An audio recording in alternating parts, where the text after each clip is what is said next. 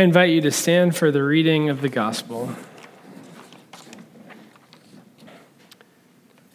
This is the holy gospel of our Lord Jesus Christ, according to St. Mark.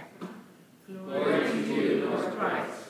And rising very early in the morning, while it was dark, he departed and went out to a desolate place, and there he prayed. And Simon and those who were with him searched for him, and they found him and said to him, "Everyone is looking for you." And he said to them, "Let us go on to the next towns, that I may preach there also.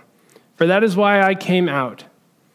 And he went throughout all Galilee, preaching in their synagogues and casting out demons. The gospel of the Lord. Praise to you, Lord Christ. You may be seated. My name is Morgan, and I am the associate pastor here at Incarnation, and I am delighted to be bringing this message. We've been in a series in the Gospel of Mark together, and today we're going to have a moment to look at a snapshot in Jesus' life. It kind of reminded me of a dear friend of mine who was helping in a youth group, and this youth group had decided one day that they were going to go climb a mountain together. And the group leaders in this youth group were all really fit. And they decided to go up the path which they had used the most, which was also the steepest path up the mountain. It even included some aspects of bouldering up the mountain. And my friend made it, but on the way down, after being tired and sweaty and sore, and a little bit miffed about the fact that they were thinking this was going to be like a nature walk that turned into a rock climbing expedition, they were coming down the mountain, and they noticed that there was another trail going up. And they asked one of the other leaders and said, "Well, what's that trail?" And the other leader said, "Oh, yeah, that trail goes up the mountain as well. But it's like 2 miles longer, but it is less steep." And you can imagine my friend's reaction in finding out that there was a completely different road that would have gone up to the top of the mountain, that it was less steep, that it was easier, and that it just took a little bit more time. Sometimes taking the shorter way makes things more difficult, and it seems like the right decision at the beginning. The longer way takes more time, and it's more distance, but the experience of going up the mountain would have been a lot more enjoyable. Today, in our gospel reading, we hear about this tension that we find in the disciples who want to take a shorter way, which seems easier, while Jesus is asking them to take a longer path.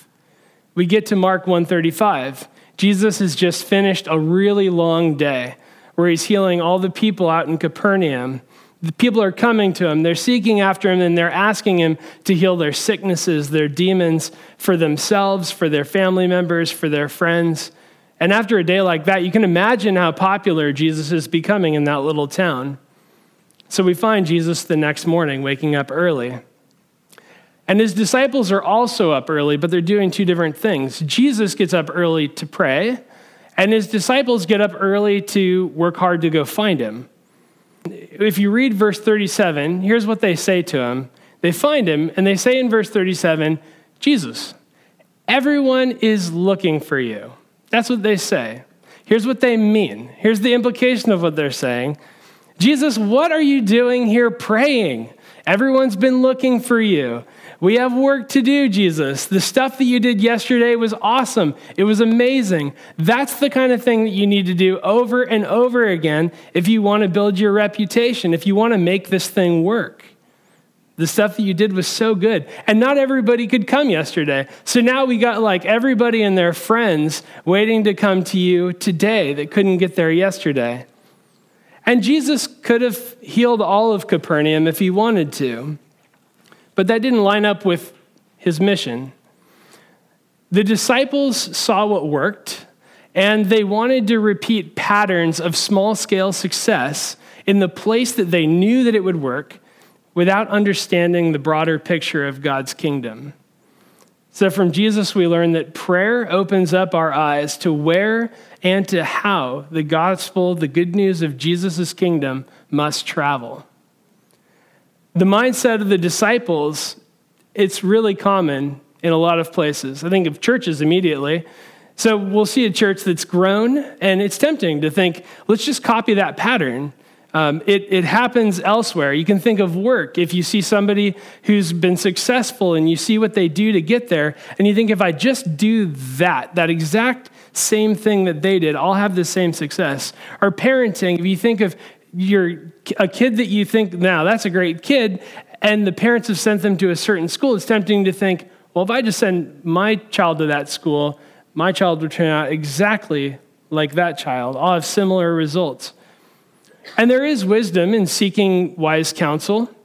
There's wisdom in looking at other people's successes. There's wisdom in looking at other people's failures. But it's tempting for us to think that in repeating these pragmatic paradigms, if we repeat those, that we'll experience the exact same success as somebody else. But instead, what Jesus shows us is he steps back. If we were to step back regularly, and we were to spend time in God's presence, praying about how God's kingdom plan fits into the contours of our day, then we would see exactly what God wants us to see. And we are a brand new church. I think might be our fourth Sunday together meeting in this space. And it can be tempting to look at churches, other churches around us, and say, this church has this music style, that type of preaching, this type of database, that type of marketing, this type of evangelism, those types of small groups, and to consider numerical growth in that space as equating to the advancement of God's kingdom here in our neighborhood. But because no neighborhood is the same, and no church that is built to reflect its neighbors is going to be the same, it follows that advancement of God's kingdom may not look the same in both places programmatically. So whether we're speaking of church, or whether we're speaking of work, or whether we're looking at households, the way that we align our plans and our actions to God's will and his kingdom is through a really robust life of prayer. So note again the example of Jesus, who seeks these secluded moments of prayer in order to seek God's kingdom come in the people to which he's ministering. He seeks out these regular times of reorientation. He talks to his heavenly Father, and that allows him to ask broader questions about ministry, what the mission is, how long he should stay in one place, who he should minister to and talk to, and what the needs are that they have.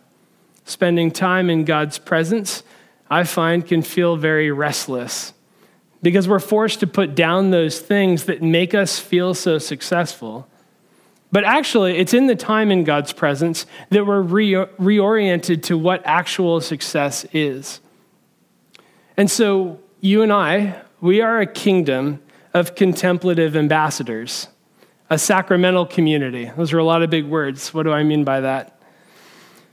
There's a Catholic priest that I love named Henry Nouwen, and he has this really great summary of the Eucharist and the people of God. He talks about Christ's body being taken, blessed, broken, and given. And you and I then become a sacramental presence to the world, a vehicle of God's grace. Christ's body taken, blessed, broken, and given. That sacramental and kingdom mission mindset, it can't be reduced to a small number of Bible verses or spiritual laws printed on a little piece of paper, stuck in a windshield somewhere, or taped to a bus stop. The kingdom of God is far more powerful, and it's far more nuanced than that, because God's saving love speaks freedom into the most complex of spiritual enslavements. It's written on the tablets of embodied lives. So Simon and his disciple and the other disciples, they're surprised.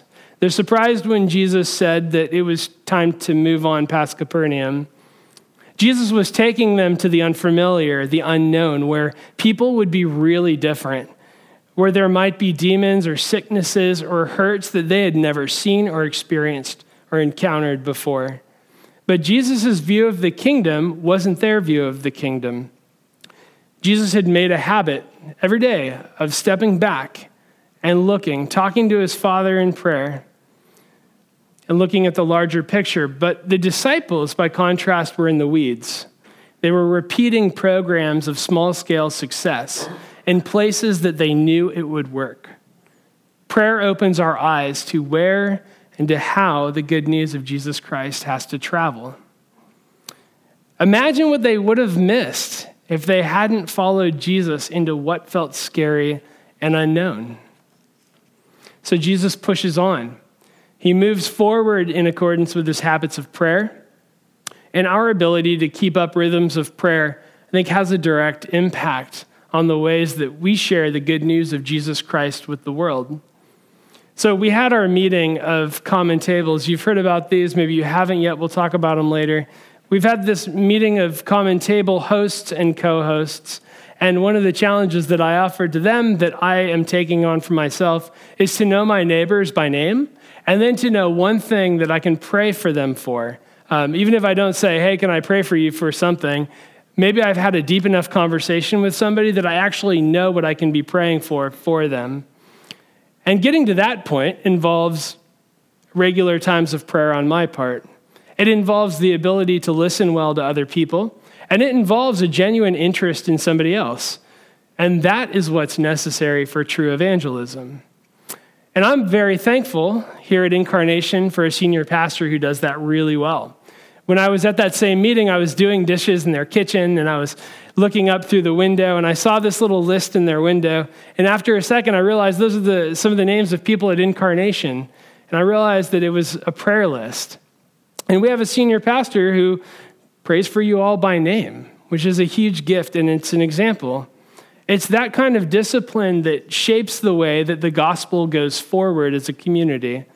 As each of us practice times of prayer, being in God's presence, interceding for others and listening well, we're going to discover how the kingdom goes forward into the lives of individuals and into the lives of larger communities as well. Jesus' time with his Father made him reevaluate the next day. And as a result, instead of going back to Capernaum, he went around to different towns and he healed and he taught in different places. You and I were called to be ambassadors of God's kingdom, emissaries who are embodying the word of reconciliation and healing and forgiveness through Jesus' death and resurrection. Embodiment or incarnation by its very nature is extremely complicated and it's really messy sometimes. But remember that prayer, in Jesus' example, prayer opens our eyes to where and to how the good news of his kingdom must travel. As you listen to people, even this week, start to lift them up in prayer. Be ready for God to shape you through your conversations with other people. It's going to affect you in ways that you hadn't anticipated. And today we're going to baptize Evangeline, or you'll hear her called Evie as well. Her name was a great reminder this week of what the rest of us are all called to. Her name comes from the Greek word, which means gospel or good news. Today she's entering the body of Christ, the church, where she's going to be taught the good news and of God's kingdom. And our prayer in the liturgy is that she grows to proclaim that good news to others. She, like us, will learn to become the body of Christ to the world, which is taken, blessed, broken, and given. She's going to learn it from her family, from David, Jody, Emmanuel, and Augustine. She's going to learn it from all of us who are here present as she grows into the life of the church. As members of the body of Christ, we're all called to be ambassadors of Jesus' kingdom, those who are guarding the good news and prayerfully asking God how he wants to speak it into the lives of those who are around us. Like St. Paul says in 2 Corinthians, he says that we who are in Christ spread the fragrance of the knowledge of him everywhere. So let's continue to build habits of constant prayer, avoiding the temptation towards pragmatic shortcuts. Let's invite the messiness of embodiment or incarnation into all of our relationships and allow prayer to open our eyes to where the good news of Jesus has to go. That prayerful and contemplative type of ambassadorship brings us into the space where we start to see the broader picture of the long pathway of God's kingdom. Would you pray with me? Oh God, who created all peoples in your image, we thank you for the diversity of races and cultures in this world. Show us your presence in those who differ from us and enrich our lives with their fellowship. until our knowledge of your love is made perfect in our love for all your children. Through Jesus Christ our Lord. Amen.